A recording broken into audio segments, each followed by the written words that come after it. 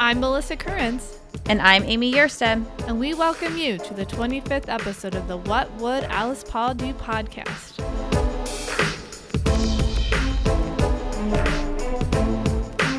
This show is about demystifying what it means to be a volunteer with the League of Women Voters today. In this episode, we're continuing our 5-part series and talking about what a narrative is, when it is used, and how you can craft your own. All this information in this Deeds Not Words segment comes from the Narrative Project, an initiative conducted by Progress Virginia Education Fund and in partnership with Stephen Claremont at Third Eye Strategies. To listen to the earlier episodes in this 5-part series, check out our website, alicepaulpodcast.com, and there you'll find links and resources so that you can craft your own story and narrative.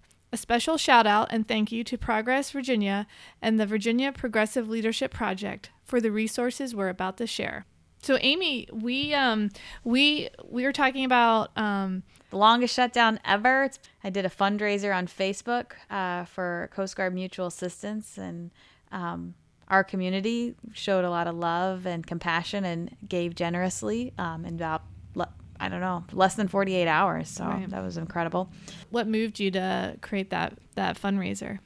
I think it's because I remember when I was first in the Coast Guard. So I had just, graduated high school, got in the Coast Guard. And so when you first start out, you're like an E1, 2, or an E3. And I remember being on the ship with a young family. The husband's name was Bobby, and he had his wife, and they had like a 2-year-old daughter. And I remember they had to go on food stamps while being an active duty member. Yeah. And so can you imagine, like, you already have to get help from the government to get your food, and you're active duty military person and don't get to see your family very often because we're always underway. And now you don't get paid and you can't buy food or pay for your rent. Credit card bills are due now. And it's like, you gotta be kidding me. And so I did the fundraiser for Coast Guard Mutual Assistance because I remember when I was in the Coast Guard that whenever someone had an emergency, it could have been like your mom got in a car accident and you're going to try to help pay for your mom's, whatever, her insurance or something. Or if you need to fly home to go see your mom or whatever it was, you could get a mutual assistance loan from the Coast Guard Mutual Assistance Program. Wow. And it's like an interest-free loan.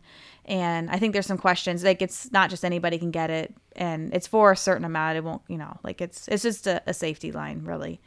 But so that's why I opened it. And the Coast Guard Mutual Assistance for this time, because it's so many people need money right now, they had to put a limit on it. So like it would be for people who are E5 or below. So my family wouldn't qualify, but we're fine. And it makes total sense why they did that. And then if it's for those families that make like $2,600 or less a month, which already is not very much, especially if you have a family.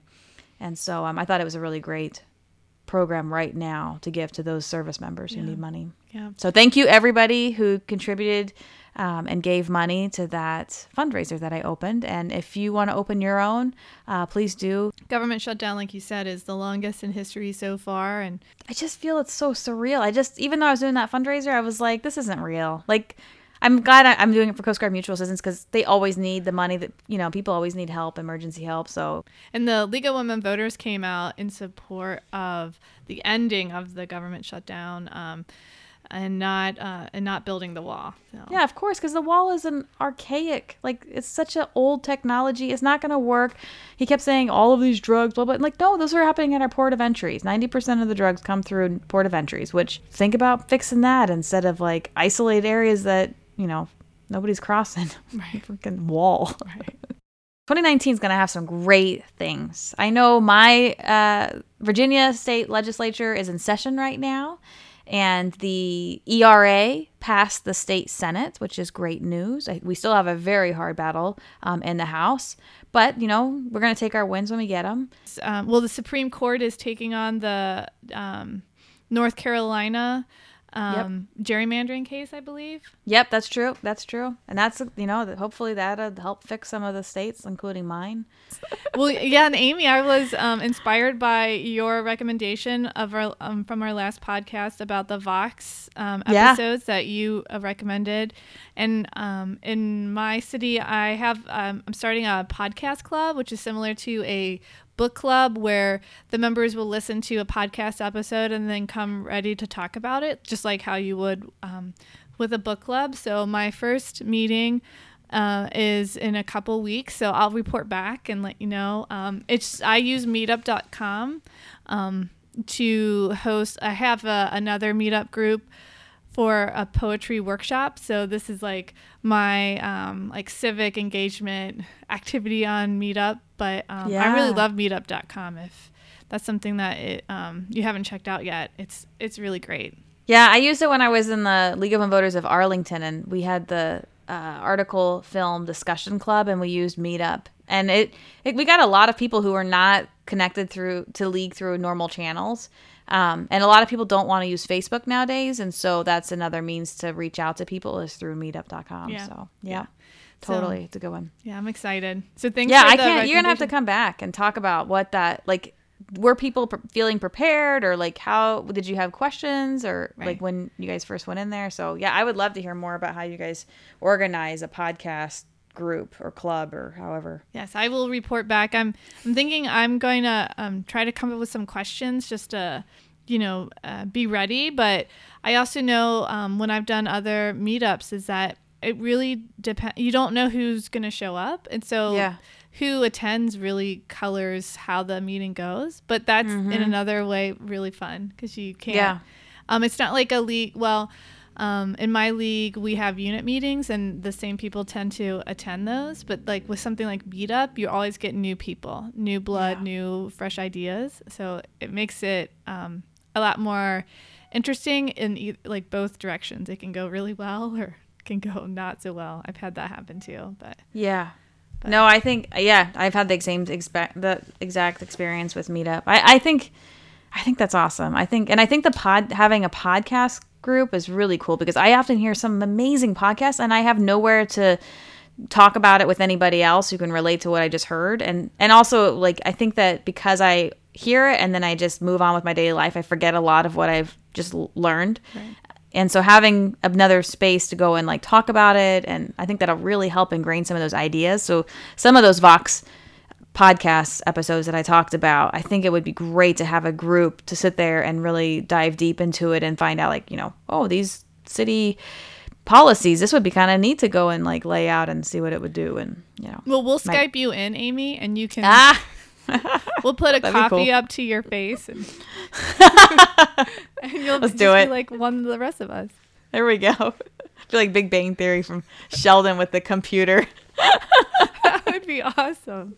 Yes. You don't need a body. It's fine.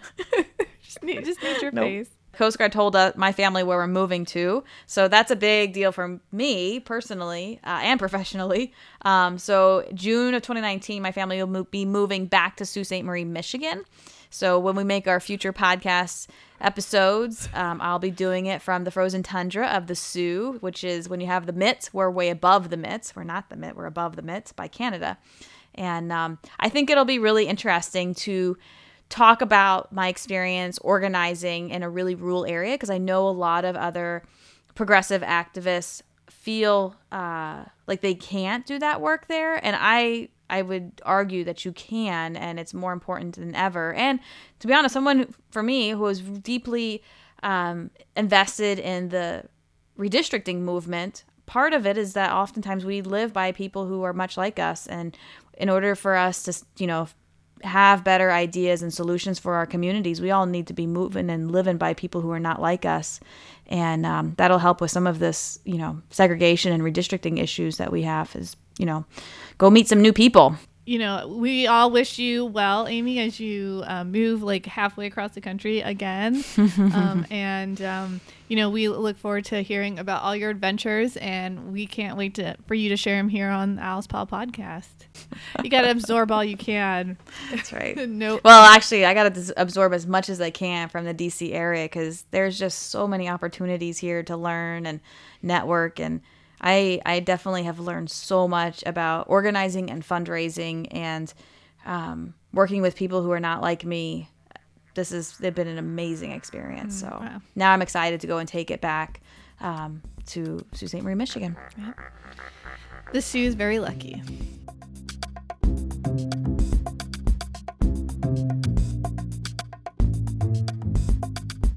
For our Deeds Not Words segment, we're continuing on with our training series, and this time we're talking about how to craft a narrative. So we don't always have the time required to share our story, and Progress Virginia shared a really great handbook from their narrative project that they compiled in 2017. So I have it here sitting next to me. It's awesome. I wish I could give every single listener this handbook. It's their way of crafting a narrative like the hero's journey. It has the same components with the villain, heroes, and all the other things that make a great story. A narrative is briefer than your story, and it's used in your advocacy framing and messaging. For example, you use it when you're writing for your website, your social media, letters to supporters, or energizing people to get them to do something.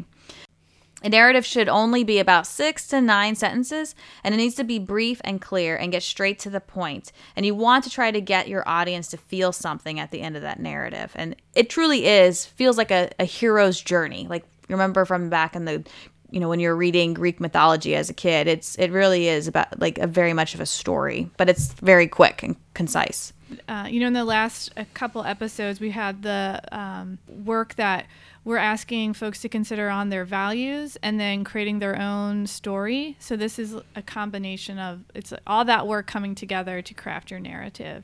And we encourage you, when you craft your narrative, to share them with us. We'd love to see what you're coming up with and read and share so we can learn from what you guys are doing. I would love to read some of your guys' narratives about the voter suppression that you're fighting, or the campaign finance issues. So the proliferation of money in your, local elections, or whatever it is. It would be awesome to read some of you guys' narratives. So we'll let you know we'll tell you about how to do it on this episode. But then after that, once you guys have the tools, please do send us all that you got at the Alice Paul podcast at gmail.com. That'd be great.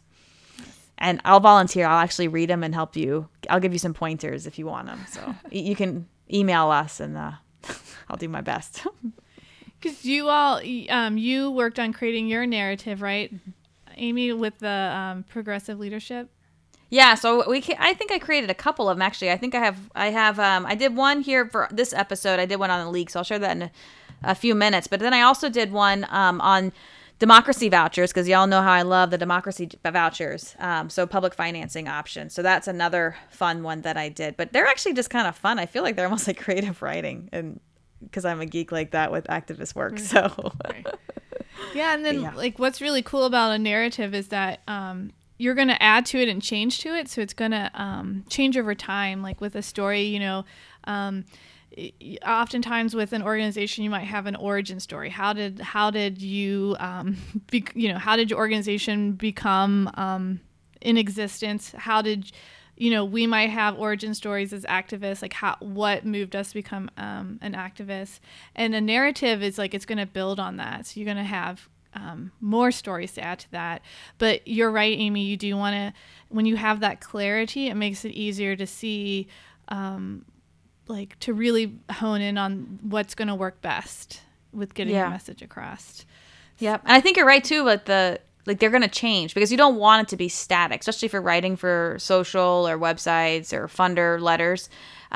It's got to change, because you got to keep it fresh all the time. So you might, stick within your brand standards, your messaging, but for it still needs to be kind of, changed up and kicked around a bit so that it's always fresh sounding. Right. In our last episode, we talked about writing your story, and we shared a tool with 4 themes for getting your story down and having an effective flow.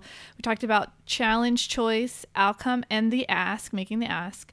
You'll need those same themes to fill in parts of of a narrative, which are vision, heroes, tools, threats, villains, and weapons. Each of these main themes will guide your narrative and keep you on track. So to get started crafting your narrative, you first need to decide on your vision. This is grounded in your values. So we talked a lot about values in the last 2 episodes and about what you care about. So these are going to frame your vision, your values, and what you care about. The vision is the big picture of what you strive for. For example, when I was on the League of Women Voters National Board and we were crafting the vision statement, we asked ourselves, what is the ideal state of democracy in America? I remember distinctly talking about this. So it's really cool when we're writing this episode. Because we also asked ourselves, when do we know that the league isn't needed anymore and we can all go home? And I remember when we said this, I was like, oh my gosh, that's crazy. We're so far away from that. But it's true. That's how you're going to come up with your vision statement. What is the ideal state? And when we decided that when every person has the desire, the right, the knowledge, and the confidence to participate in our democracy, then we know we have achieved all that we came to do.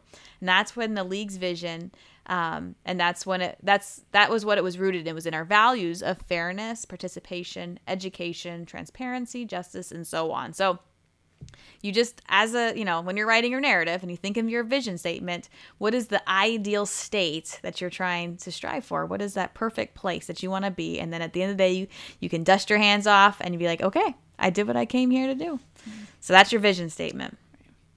Great. And then, so the next theme in the narrative is identifying the hero or heroes. I think we're always looking for heroes and anti-heroes in storytelling. As humans, we crave it. So you want to think about who is fighting for what's right and fair, and who are the real-life heroes. So in the League of Women Voters narrative story, the heroes would be the voters, and the league members who take responsibility, participate, and stand up for their community. And also the people who make elected officials listen to their community needs, the activists. And so you want to ask yourself, who are the heroes in your story?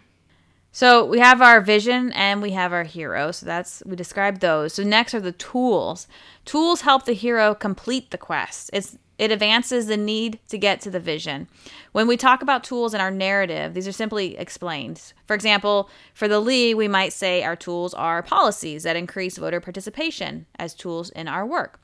Or for redistricting advocates, we might say the courts, community leaders, petitions, pressuring decision makers, or nonpartisan independent commission are some of our tools in the redistricting movement.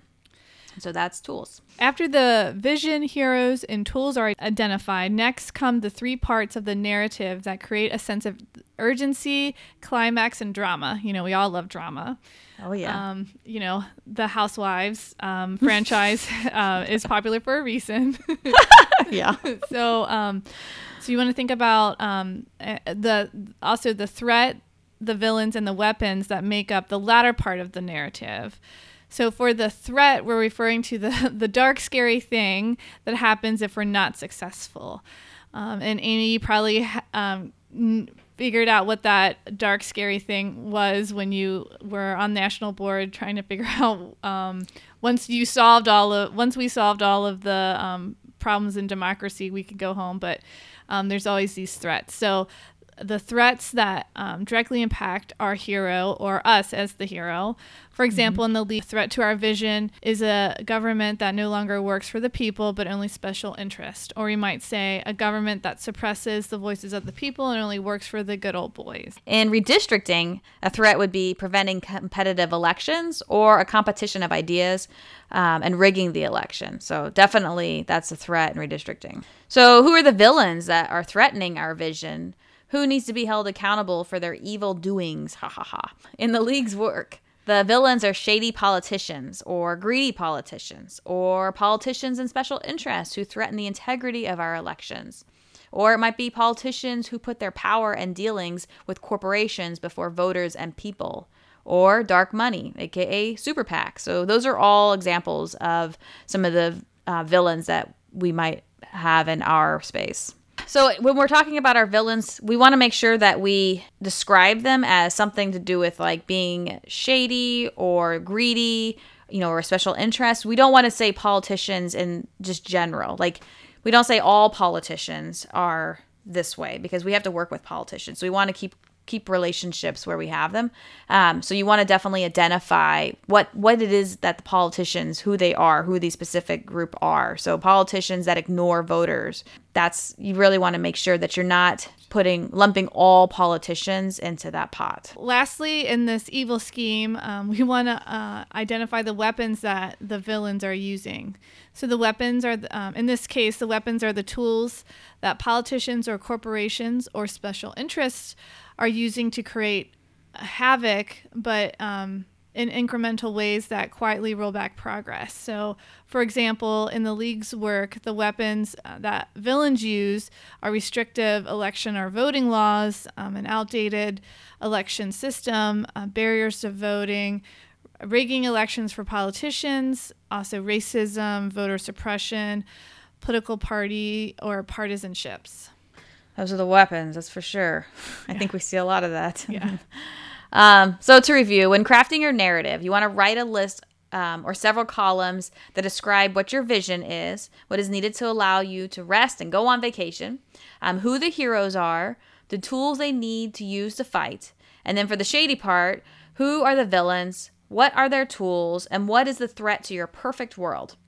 So the last step in creating your whole narrative is putting the vision, the heroes, the tools, the threats, the villains, and the weapons together. So Progress Virginia called this Mad Libs, which I love because I love Mad Libs. Remember from being as a kid and you just filled in the words? It's kind of the same thing. So with the Mad Libs, this step is all about putting it together. You articulate your vision and values. That's one area. You state the problem, which is the villain and the weapons. And those equal the threat. And then you can conclude with the solution, which is the heroes and the tools, and those equal the vision.